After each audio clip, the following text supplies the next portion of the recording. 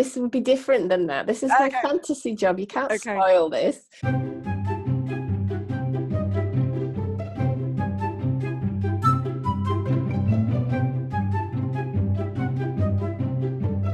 Hello everybody, and welcome back to episode 12 of Art Juice. I can't quite believe we've got to episode 12 already. This is me, Alice Sheridan. And me, Louise Fletcher. And these are just behind the scenes conversations about making art and the creative life. So we're going to go straight into what are you working on, or what have you been working on this week? So I've had an interesting week because a few months ago, I was accepted into our open studios for North Yorkshire. And being an idiot and filled with enthusiasm, I said, does anybody, would you like any help with social media marketing? Because I can do Facebook advertising. Because I knew, even though I'm not the world's biggest expert, I can do more than most people there. And they said, oh, yes, that would be great. And then a memo went out to everyone that I was in charge of social media strategy for Open Studios. You see, you're fresh blood. You're fresh blood in the group. Exactly. Yeah. I should know by now. Don't put your hand up in a voluntary group. And the thing about this Open Studios is North Yorkshire is England's biggest county for people who are not from England. And it covers a large area. And it used to be the Open Studios was a very professionally run operation by an organisation with government funding and all the rest. And it was very glossy and well produced. And the organisation backed out the year before last and decided not to do it anymore. So it has become an artist-led event. Yeah, like houses. Right, and what was really interesting we had a meeting this week. We've got the guy who's done it. He's a portrait artist from the East Coast. He's done an amazing job, and the brochures are glossy, and the posters look great, and everything looks as professional as before. And at the meeting, somebody said, "Oh, round of applause for Russell," and he accepted the round of applause, and then said, "I'd just like to say that if anybody assumes I can ever do this again, I can't, because it's taken 6 months of solid full-time work and I haven't painted in 6 months and I can't do that anymore," which is, of course, totally reasonable. And then this kind of pall went over the room that was like, oh, what are we going to do now? Because with something like this, you do it once, that's not the end of the work. You've got to do it ongoing, and the promotion and everything. So anyway, my role is going to be the social media paid advertising, because I did manage to get some people to help me with the organic posting, just day-to-day posting. So I'm about ramping up for that and trying to find out how much of a budget I have. But it's going to be really interesting, because to have an organisation like that, they spent a lot of money as well, which I didn't realise how much they spent on promotion for this. Yeah. And now it's up to us to get round and get everybody aware, and it's a challenge. I mean, I know that for ours, the biggest cost is the printing cost. So all the guides, the booklets, the posters, the banners, all of that. But we have almost the opposite, in that we're a really small area, three square miles, I think, but it crosses 3 London boroughs. So again, no support, but that's how it's always grown up, with people coming in and volunteering and doing certain parts of it. But there's always lots of lovely suggestions from people who don't get involved about all the things that could be done better. And it's quite well, he was presenting, and he was saying what he would like to do next year, because we take no commission, so there's an entry fee. Yeah. And he was saying, if we increase the entry fee next year, we could afford to get some help with some of this stuff. And for most of us, I think that was fine. I just thought, oh, what a good idea. It's very reasonable as it is, and there's no commission. But somebody felt like they didn't want to do that. So they suggested that we get sponsors. And we have a sponsor. So we have a sponsor. We have one main sponsor in the area that right. Brings it, and they're an estate agent. And the other thing that they do then is they print special boards, and they go around and they put those outside everybody's house, and it becomes a kind of marker on the trail as well. So having one main sponsor, if you've got a local company, that would be a really good idea for getting a chunk in.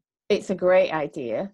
Yeah. But But so as he said, okay, so that's who's gonna ask? Yeah, but somebody's got to take that on. And the person suggesting, I don't know in this case, but often the person suggesting isn't the one who's saying, I know what we need. We need a sponsor. Let me go get on that right away and I'll get back to you. Yeah. They're saying, well, I think what we should do is this. And then they're going home.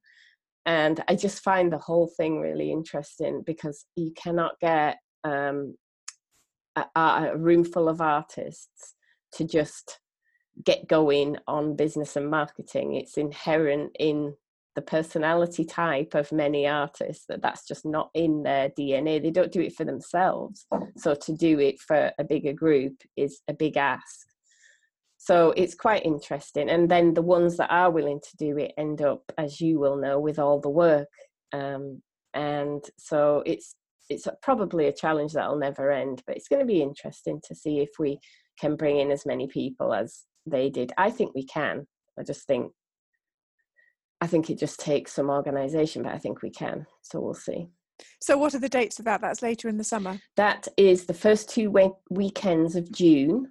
Okay. And there is a website for anybody who is in the area or nearby, which is North Yorkshire Open Studios. And there are 100 artists. And wherever you are, if you're in Cumbria, if you're in Lancashire, if you're down in the Midlands, there are artists near you because it's such a big area. Yeah, fantastic. Yeah, ours is June too. And it's, sometimes it's lovely because the weather's gorgeous and everybody thinks it's brilliant because the weather's gorgeous, everybody's going to come.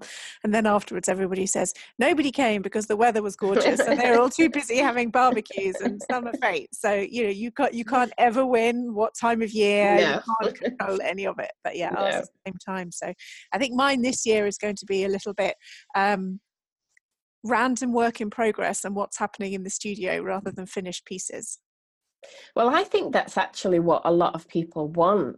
Yeah. We were being cautioned by the person organising that this is an event for people to see inside an artist studio and not an event for them to see a mini gallery.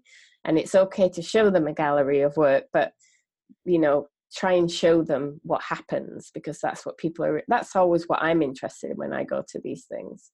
It's interesting because I was having a discussion with Paul last week. Did I tell you that I went in to talk to a local agent about using one of the empty shops around here as a pop-up studio space? Oh, no, you didn't.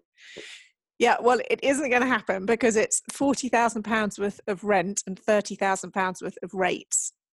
So that is the expense of being in London.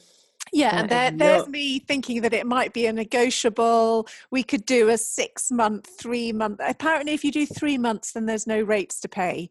But he said, but then what's in it for me? And for the person who owns the building, they're not paying. I'm not getting anything out of it because I'm not getting my agent commission, and they're not getting a stable tenant. And I just think there has to be some creative way of coming up with this. But I came back home and we were having further discussions about space and what could be used. And so far we've come up with removing the big desk, which is not exactly revolutionary. But Paul said, why don't you use this downstairs space where the tile is at the back of our house? You've been to our house, which currently has sofas in, but to be honest, it isn't hugely used. But I don't feel comfortable about taking that over. That's family space, and I don't think my stuff should be that much in family space when I've already got a room upstairs. I might have a mutiny on my hands.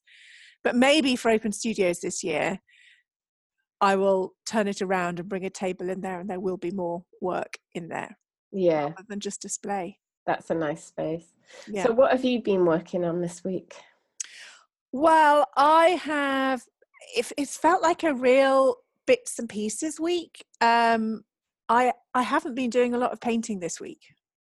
And this it brings me back, and it's funny, my feeling about it is I'm beginning to get a bit niggly about it now, because where are we now? So the art fair was just over 2 weeks ago. So I finished painting probably 10 days before that in order to get framing and photographs and things done.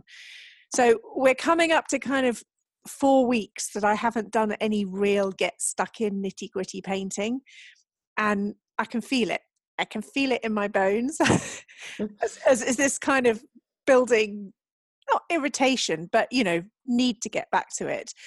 That's on the one hand. And on the other hand, I also know that these things come in cycles. Like, we're into Easter holidays now. That's not usually when I paint. We're at the end of a term. So it's okay to be doing other things, but I'm just aware of this frustration. I was wondering whether I was going to do the 100-day project, and then I just decided that I've got enough on my plate. So I'm not going to be doing that. But I will do some more sketchbook work. But I've just got this desire to let rip on something again. But I've got no idea what I want to be working on next. And I feel as though this time I do want to have a bit of a plan, and that just needs some time to let that settle. So maybe having time over holidays is going to help with that.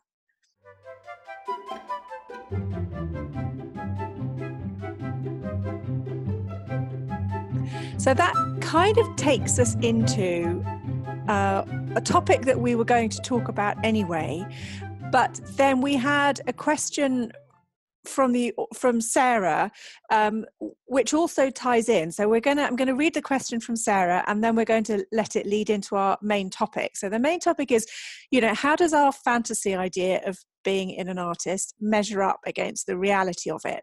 And I've got all sorts of points I want to touch on. So the difference between art as a pastime and as a job, and how you can still allow yourself to kind of choose things that you're interested in. But Sarah's question is this: I have to work full time, 9 to 5, so I squeeze my art in at every opportunity of my spare time. I would really like to turn it into my job eventually, so I'm working hard for it. But because I don't art full time, I sometimes struggle to call myself an artist, and I feel like a bit of a fake and a fraud. If people ask me what I do, I hesitate. In my heart, I'm 100% an artist. In my 9 to 5 day to day, I'm something completely different, but that's not really me. Have you ever felt like that, and how did you overcome it? So let's start with your responses to that. What's your feeling about art versus 9 to 5? So I completely, Sarah and I must be the same person, because I was the same until last year. I was working full time on my own business, which had nothing to do with art. And I painted only at night. 9 o'clock till 11 o'clock was my painting time, if I had the energy to do it. And so after dinner and everything? Yes. Wow. Yeah. Because I would finish work about 6. I would have the dog to deal with. I would make dinner. I would eat dinner with my husband, and then I would go paint. So did that, personal question, but did that cause problems between the two of you, that all your evenings were doing that rather than spending time with him? No, because the thing is, we're in a bit of an unusual situation in that we work together. We both work from home. So you've had enough of each other by then? We run a business together, so we have no shortage of seeing each other. Okay. So no, not at all a problem. And he tends to watch TV and watch things that I'm not interested in. So he's happy to do his own thing and for me to do that. But I didn't do it every night because I didn't have the energy. So it was only, I might do, 4 hours, 6 hours during the week if I was lucky, and maybe a couple of hours on the weekend, because that is when we would spend time together. Yeah. On the weekend. So I totally sympathize, but I think there's two separate questions here, or there was for me. Struggling to call myself an artist wasn't just because I didn't do it full time. It was something bigger than that. So even when I went to doing it more full time, I still struggled with that word, artist. So I'm not sure that will solve your problem about that, Sarah. But I do understand what she's saying, that what do you say when somebody asks you what you do, if what you do is, say, accounting, but what you feel like you are is an artist? And what I wasn't the best example, because I used to say, oh, I have a business writing resumes and CVs, and in my spare time I paint. That's what I used to say to people. Yeah. That's all I felt like I could justify saying. But that's okay, isn't it? If that's the reality of it, I don't see what's wrong with that. That's okay to say that. Unless you have the desire, as I did and as I think Sarah does, to say, I am an artist. You know how people say, I'm an actor, but I'm, a waiter? Yeah. Truly, what I knew in my heart of hearts is, I'm an artist. I'm an artist, even if I'm not painting, even if I'm not making anything, because I just am. And I would have liked to have had the courage to say that to people. I'm an artist, but at the moment, to pay the bills, I do this. But saying I'm an artist to most people has such connotations that I think it feels too much. Like, I know I have friends and not family. I have people around me who would say, well, you're not an artist if you're not selling anything, or you're not an artist if you're not really doing it, are you? It sounds pretentious.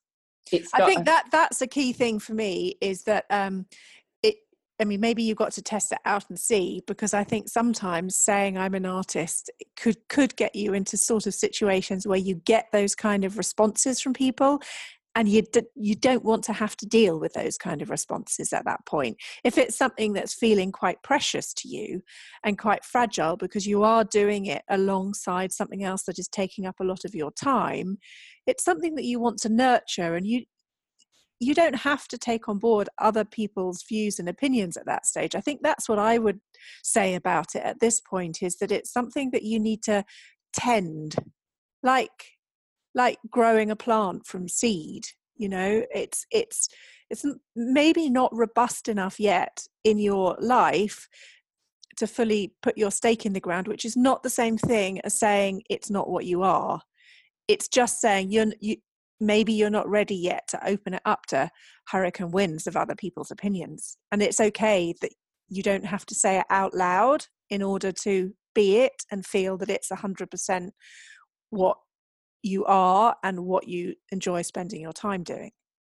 And that's a good point, because there's so much in this question when you unpack it, because what you say is completely true. You don't have to say it out loud and open it up to other people's maybe negative comments or opinions. But also, she says, and I feel like a fake and a fraud, and that is something internal. So internally, she doesn't feel like she can own being an artist yet, because she's got this other thing.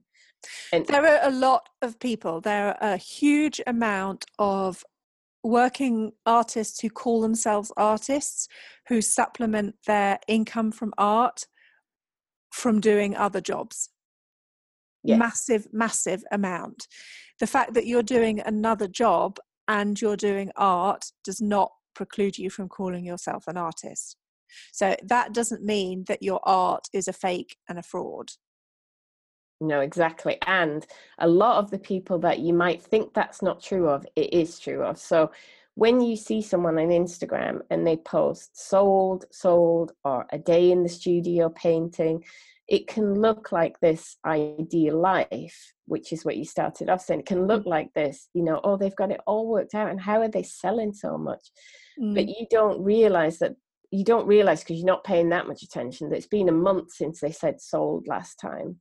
And that they're actually doing some bookkeeping at home, or some other thing, or teaching, doing workshops, or doing online classes, or something to supplement that, like you said. So it's that idea of that you look at other people and you think, oh, they've worked it out and they don't have to work, and in some cases maybe they're independently wealthy, or they have some other way of doing it. In some cases maybe they are selling enough art to live on.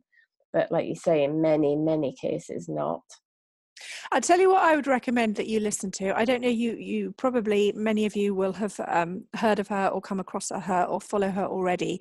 And that is the @Carve Out Time for Art Instagram account, which is run by Heather Kirtland and Marissa Huber. And Marissa's just had her second baby, and they basically started, there's a really interesting interview with both of them on the Artist Mother podcast.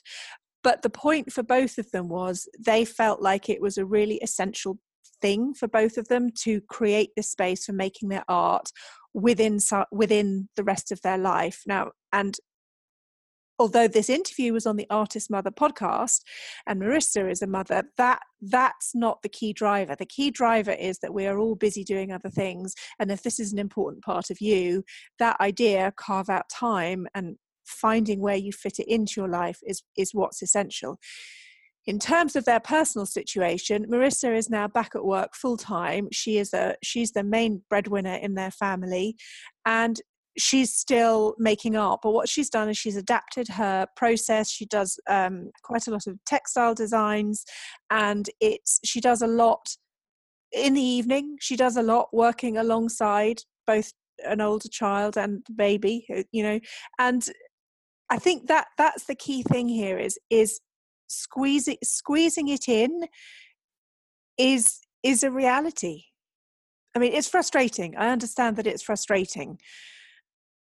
And I guess this is going to lead us into our main question, isn't it? Is that where does this line cross over between I'm doing it alongside another job or something else that I have to do, and this idea of being a full-time artist, and what does that entail? Now, because one thing I used to always say to people is I have 2 jobs.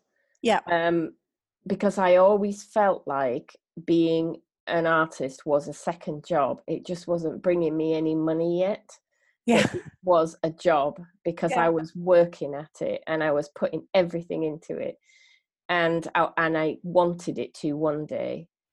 If you don't want it to, then I think that's in some ways quite enviable, because then you're fitting in time for something that's truly pleasurable. Yeah.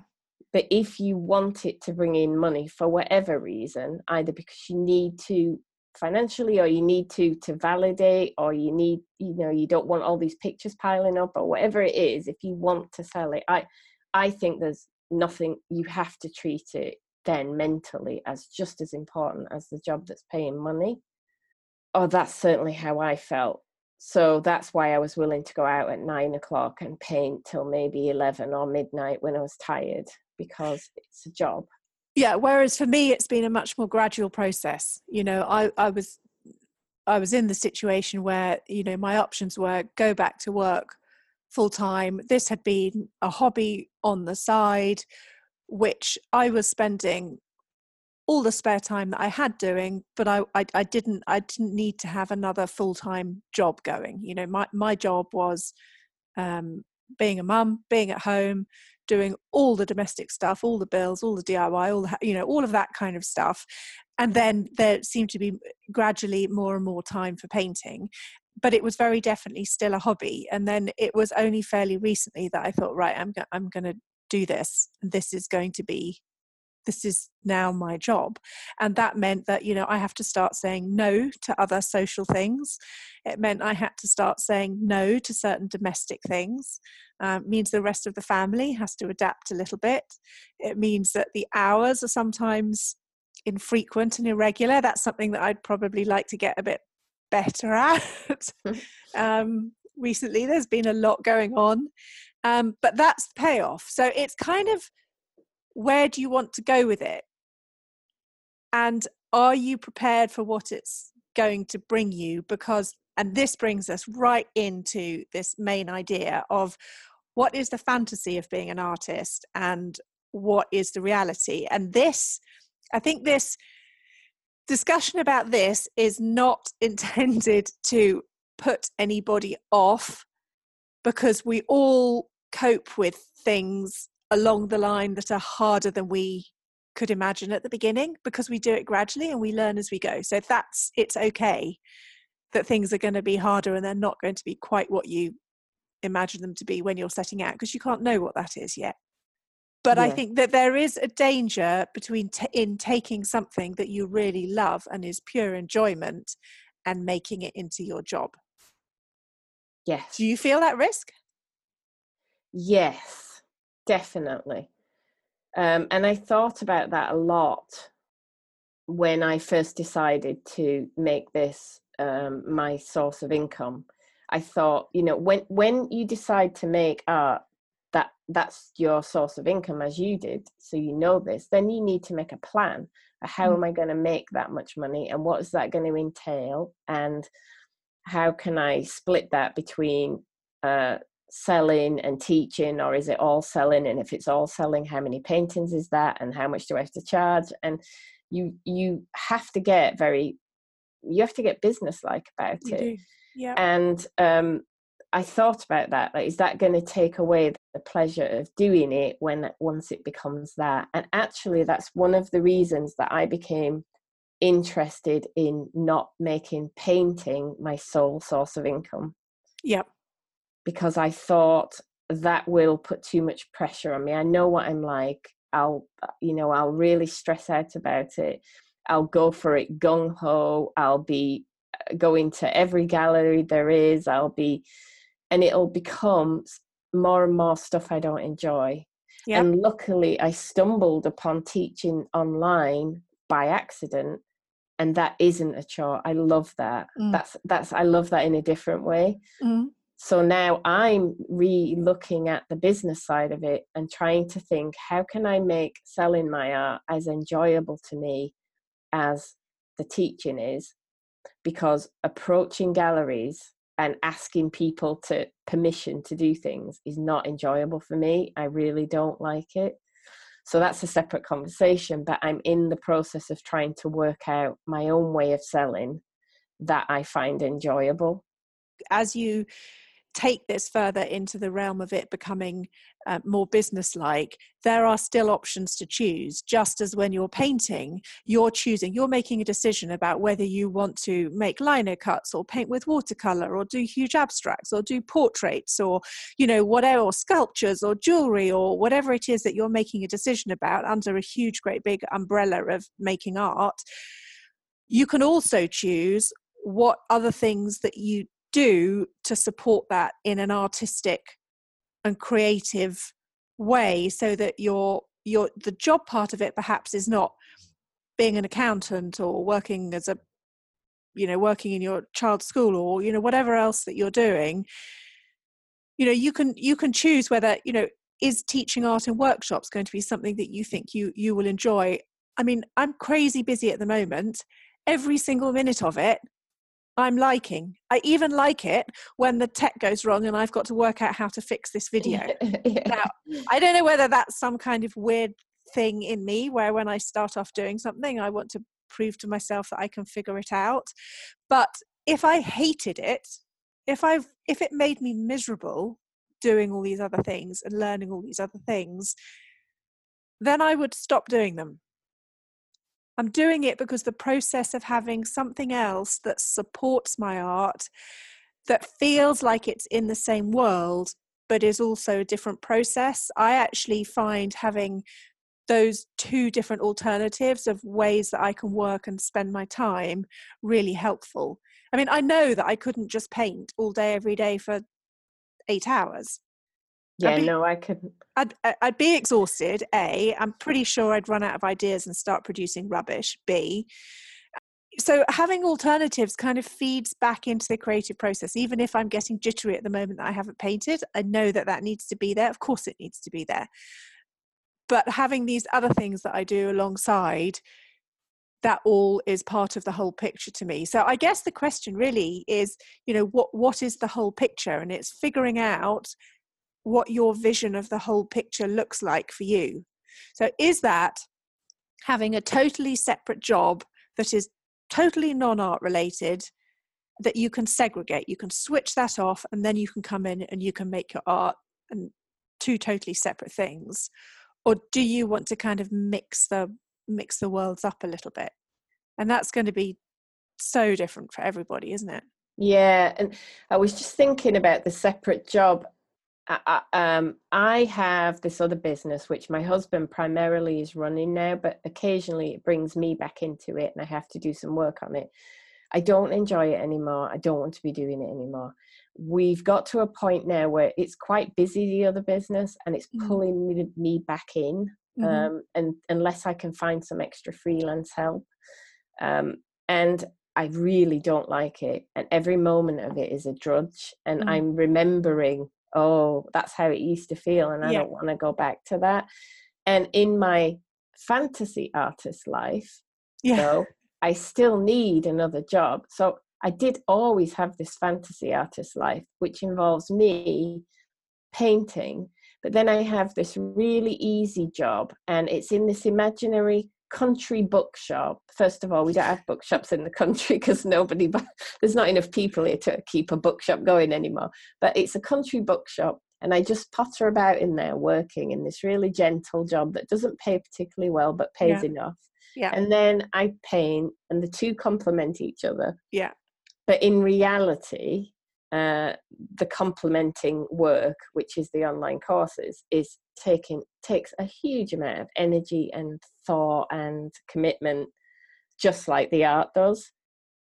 And the balance, and you must experience this too, I agree with you, I like the contrast between the two, and I think they feed each other, but it is easy to have the business side drain everything away, because it's not pottering about in a bookshop, just gently serving. Do you know what, though? The old ladies who come in.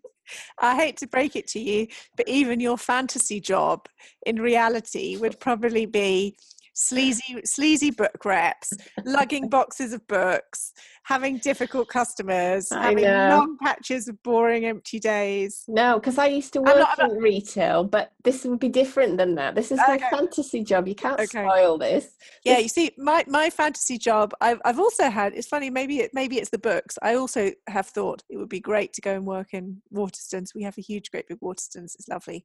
And in my dreams, I could just wander around and browse through the books. And because I used to work for, many years ago, HMV, which for a while owned Waterstones, HMV, the record stores. Yeah. And there wasn't much strolling around browsing the records. It was quite hard work, but it was an enjoyable job. Any job where you're around something you love is actually quite enjoyable compared to doing something you don't love. Okay, so let's play a game. Let's list all the things that you do now as part of your job, in inverted commas, as an artist, that perhaps doesn't measure up to a fantasy idea of artist. And then should we work out how much we really dislike doing those things? Okay, so I'll start. So one of the things is the amount of time it takes to wrap and pack things up. Yes. Lots of time remodeling, shaping cardboard boxes, wrapping corners, trying to, you know, all those times in maths where you had to draw out the net of a cube and you thought, when am I ever going to use this? now you're going to use it now. Well, definitely one of mine is the amount of time and mental energy it takes me on accounting. I have never done that. In the other business, my husband did all of that, and keeping track of remembering to track all my expenses and sales and putting them in the right place, and then having it all ready for taxes. Absolutely detest that part of it. Okay, what about just kind of like art housekeeping? So cleaning your brushes. Are you supposed to clean your brushes? Well, this is the thing, you see. When I worked in oil paint, you didn't need to worry. You could kind of, dip them in and you could just leave them and wipe them and work the next day. But you can't do that with acrylic in water, because if you leave brushes in water, then all the paint will flake off and the ferrules will go rusty. And so, that's my problem. I have just buckets of water with brushes lying in them, and they go rusty, and they're not any good anymore. Take it from me, children. Don't leave your brushes in pots of water. I am terrible. Okay, so you've solved that one easily by just not doing not doing it yet. Whereas tidying up the studio at the end when I'm painting is terrible. I hate it. But then coming in the morning to a mess is even worse, because you're really excited. So generally tidying up and keeping things clean. No, I don't like that part.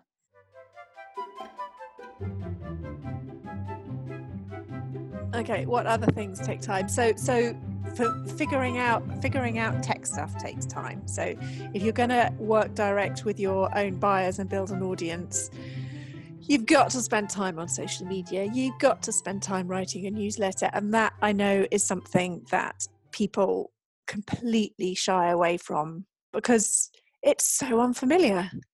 Yeah.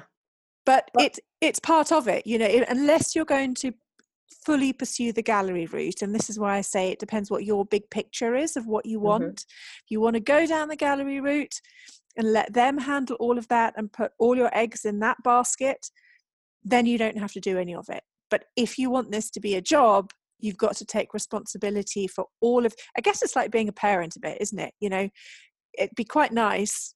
I look at Marissa's lovely baby on Instagram sitting gurgling, and I actually sent her a message and I said, it almost makes me feel broody, because that is the kind of lovely side of having a baby that kind of looks like it even smells nice and would smile at you. And that the reality is that some days are just not a lot of fun. But overall, it's still a good thing that you want to do. I think one of the things that people perhaps don't realize who are not artists or who haven't yet shown work is how much work goes into getting ready for a show or an art fair or an event. And that work I really don't like. The packing everything up, carting it there, unpacking it there, hanging it in the right way.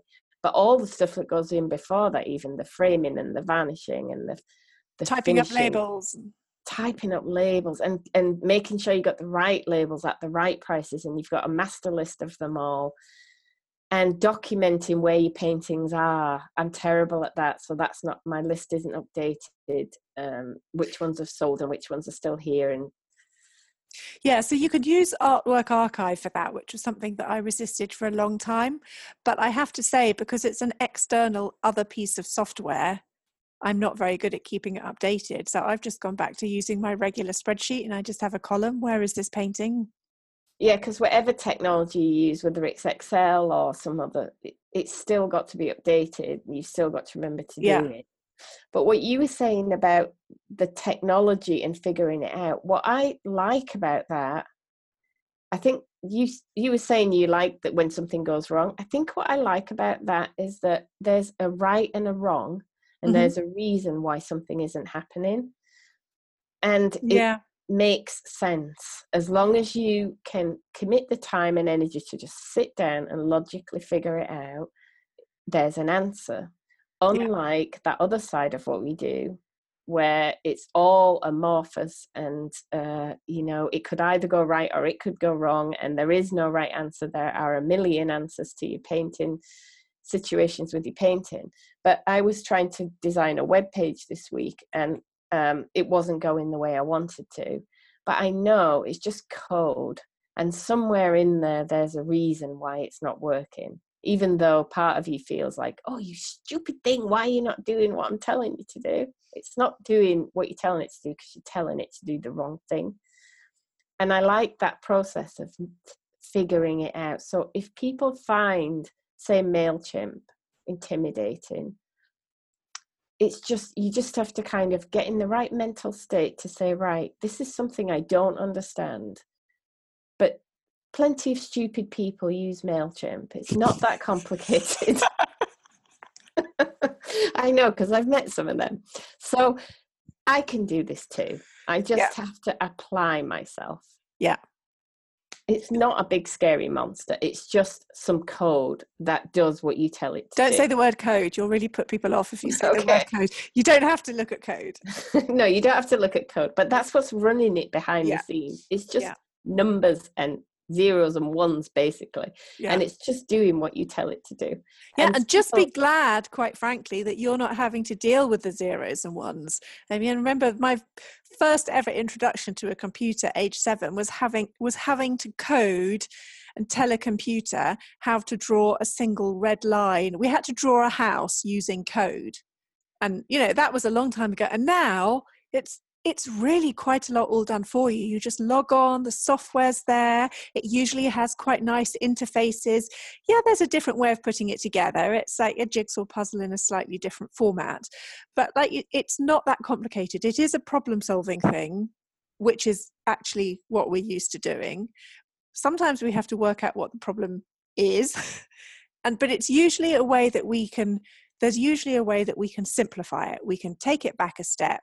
Don't look at somebody else's hugely complex MailChimp newsletter and say, I'm going to do all of that. You can start really simple with it. I think it's like painting, isn't it? You don't look at Picasso's greatest work when you start painting and say, I'm going to make that.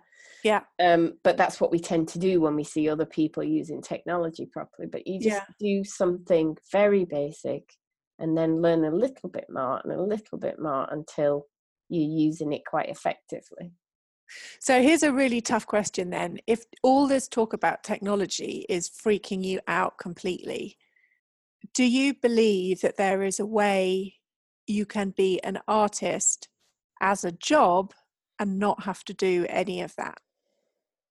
And unless you're going to have somebody else do it for you, whether that's a gallery or a business manager or an assistant. Yeah. I mean, I do have heard of artists, I don't know personally, who do have a business partner and who agree to split the proceeds 50-50 with that person. So that's like having a gallery, basically. Yeah. And that person's job is to go out and sell your work. Yep. I suppose that would be possible. And I think it, if you look at lots of artists who are higher career level artists, they don't do any of that stuff. They don't figure out their own website, or they probably don't even have newsletters that they write to people who are interested, because their work sells before it even gets to that point. But again, that's not a starting point, is it? That's like where you get to at the end of your career. Yes. And again, you might look at one of those people and say, oh, look at what they've got. And we're going to talk about shortly. I was at Tracy Emin's exhibition yesterday. Tracy Emin has a 4-floor warehouse, but if you listen to her being interviewed, she spent years not being able to decide between food and putting the gas on in the house. So there's a massive difference between when you get to that point. But it's easy to look at that person and say, oh, well, they don't have to do any of this. But they did at once upon a time, or they would have in her case if the internet existed. It didn't when she was coming up. So it comes back to what are you prepared to do for it, doesn't it then, really? If we accept that it's not all going to be fantasy art living, there is going to be some of it that we're not very good at when we start off, or we don't particularly like. Your options are, you've got to find out a way to build your business and build your practice using some of the non-art related tasks, but using the ones that you really enjoy. So if you don't like being on video or talking on Instagram stories because you don't like showing yourself, find a way to use Instagram stories without showing your face. You don't have to do it that way. There are alternatives, and we are creative people. So you've got to have a think about what your alternative is going to be. And I think as well, you've got to think about, what is it that you are good at? So it goes back to being yourself in your work, be yourself in the way you sell your work. Yeah. So what are you good at? What are the things? For me, writing was an obvious thing because I'd always been good at writing. So I can incorporate that, and I do incorporate that into selling by writing about my work in a way that entices people and gets them to ask questions and be interested. Yeah, you're much better at writing your blog than I am about writing mine. Yes, because I enjoy it. Yeah. Exactly, because I enjoy it. Yeah. But you enjoy, you're much more outgoing than me and much more sociable than me, and you enjoy the art fair experience in a way that I never would. I may eventually do it, but it would always be difficult for me and always be something I didn't look forward to. Yeah.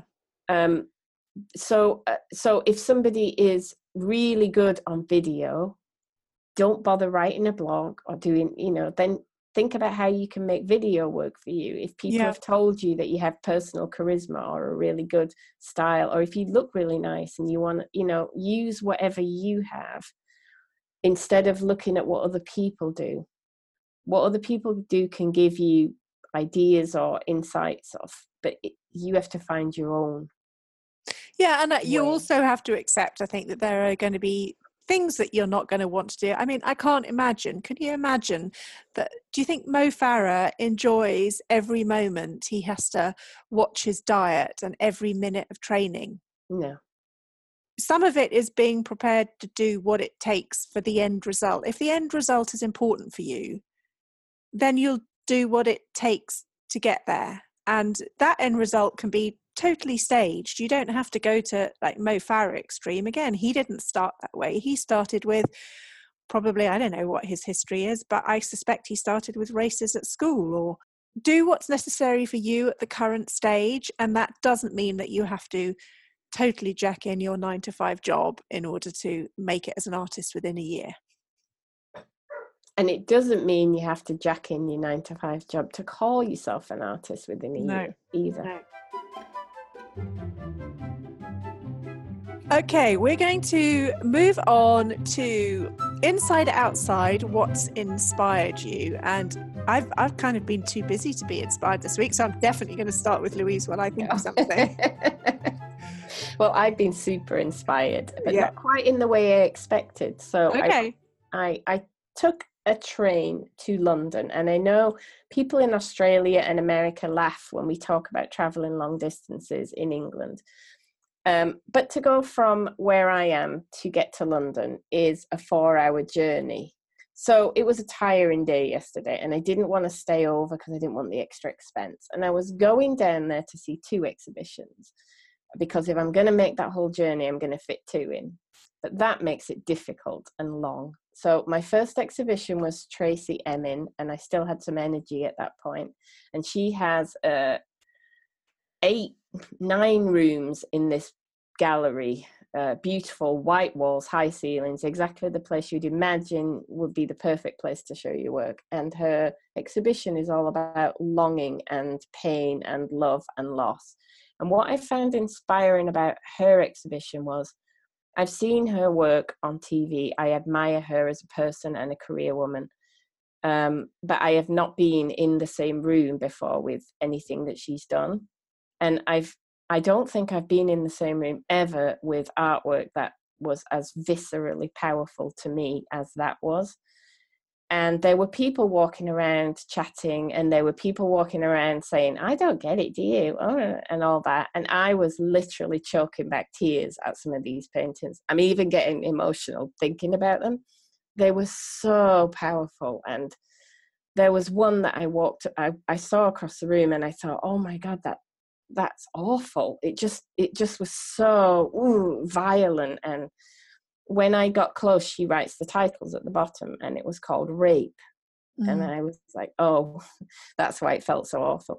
But in particularly inspirational was this one room, which was drawings of her mother as she was dying, and drawings of her experience of her mother dying.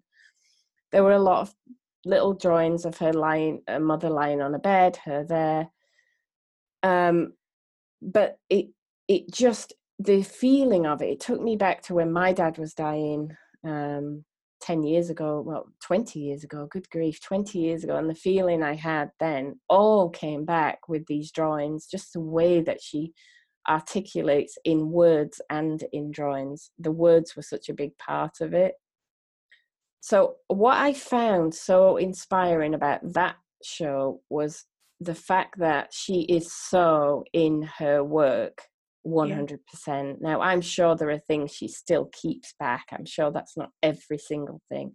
But I've never seen anything so honest. And because she's so in it, you feel it. You feel it from those canvases when you walk in. You can't help but feel it. Or I couldn't. It seemed like some people could. But yeah, just amazing. And it really, because I'm at a stage with my work where I want to bring more of myself in, and I want to have more more of a powerful connection when people look at my work. So I found that incredibly inspiring. But then I moved on to the Van Gogh exhibition. Before we move on, if anybody hasn't seen that, I'm really sorry, but by the time this goes out, you'll have we'll missed have it. Closed. Yeah. Sorry. But if you ever get a chance to go to any other Tracey Emin exhibitions, do go. But then I went on to the Van Gogh exhibition, and many years ago, I went to when I was 19 years old. I went to London and saw the sunflowers in the National Gallery, and cried when I saw them, and wasn't expecting that, because at the time I had not really seen great art close up. So I've always loved him and his story and his work. But this was a really interesting exhibition and inspirational for a reason I wasn't expecting. So it's a story of Van Gogh's development as an artist. And he spent time in England, living in England, before he ever painted. Okay. And I didn't know this, but he was quite well off when he lived in England. He had a well-paying job with an art dealer, and he collected his own art. And some of that is on display. He collected etchings and prints. And what the exhibition did was it took you on a journey through his development as an artist, and it showed you how rubbish he was at the beginning. There was a lot of drawings of his that I've never seen, but you didn't just see the drawing. You saw the drawing, and then you saw the print or etching that he had basically emulated. There were a lot of fashionable things, like, for example, there was a fashion to portray men sitting in sad poses with their head in their hands. And then there were some drawings that Van Gogh had done of men sitting with their head in their hands, sadly. So he's kind of following the trend. He was doing what we all do. He was trying to find his own way, and the drawings were amateurish, very constrained. Just the way you are when you begin. Just, they had no individuality, and they weren't as accomplished as the ones he was copying. And then you went in another room, and he was very influenced by Pissarro when he first saw his work. And there were a few Van Gogh paintings I've never seen where they were painted in Pissarro's style, and they weren't impressive. And they're put next to a Pissarro, so you can see that one's inferior to the other. Do you think he's turning in his grave? But then you go around, and then you start to see his voice emerging. And then you're in a room where then you start to see the painters that mimicked him and were influenced by him. And in those rooms, his works shine off the walls, even the ones that aren't particularly famous, even the ones I'm sure he wouldn't have considered his best ones. They just jump from the walls. And it was the same as with the Tracey Emin, the power of them compared to those early things where he was, struggling or trying to find his way. And I came out of there so inspired and just wanting to tell everybody who struggles and says, I don't have my own voice and I'm just copying other people. Like, if there had been Pinterest, Van Gogh would have been spending all day on Pinterest. Because they were actual whole compositions that he had copied from someone else. Yeah. At the time, he must not have had his own ideas yet, and he was trying to test things out. It's a real perseverance thing, isn't it? It really doesn't matter. It really is. And so I just loved the whole way it was set up. And then right at the end, they show the artists he inspired. And there were a series of average mimicked paintings by fairly well-known English painters who'd done their own good work, but their attempts at Van Gogh's work were not impressive. Right. But then there were 3 big Francis Bacons that were studies for a portrait of Van Gogh, they were called. Those were, again, so powerful. As soon as you saw them, they almost like hit you to go back across the room. And again, it was the difference between the people mimicking nothing to those paintings, Francis Bacon bringing his own self into what he was doing. It's just so powerful. So I came away from the whole day just, inspired that Van Gogh wasn't always that great. Yeah. And also really inspired by this idea of the more you put into your own work, the more other people connect to it, whatever it is and whatever style it is. And it strikes me that with both of those, you've used the word powerful, and that is something that I know that you enjoy in your own work. And so I think often, you know, we look for where perhaps there are sort of guiding stars, or somebody else who wants to work in a totally different way is not going to get that kind of inspiration from those exhibitions, you know. Yes. But we find what we need. Yes. We find what we need. That's true. Yes, it's true. So the Van Gogh exhibition is on at Tate Britain, and it's on until the 11th of August 2019. So anybody who's still listening, you can still get to that one. And so word of advice, just a quick word of advice, I would go first thing, or whatever the very last time you can go is, because it was too full. And I had to like push people out of the way to try and see paintings, and I did. But you know, if you don't want to do that, I bet if you go to the first showing, or if you go right at the end of the day, it'd be a lot quieter. Yeah. Well, I'm afraid I'm not even going to compete on inspiration against Tracey Emin and Van Gogh. So there we go. So that's wrapped it up for this week. So all that remains is to say thank you so much for listening. We'd again always love it. I see that there are lovely new reviews coming in. If you listen, do a screen share it out on Instagram, tag us, and we'll kind of copy it over to our feeds as well, because we'd love this to reach more people. We know from the messages that you send that it's you're enjoying listening and it's making a big difference to you. So let's come together and get it out to other people who we think might enjoy it. So you can find more about us and show notes for the podcasts on our website. So that's louisefletcherart.com and alicesheridan.com. And your questions are coming in on the little submission form that we have at bit.ly/artjuicepodcast. So we've got some really nice questions stacking up. We're going to have a question from Benjamin next week, which is going to lead us. So listen along to lucky episode 13 next week. Let's hope. Bye-bye. Bye.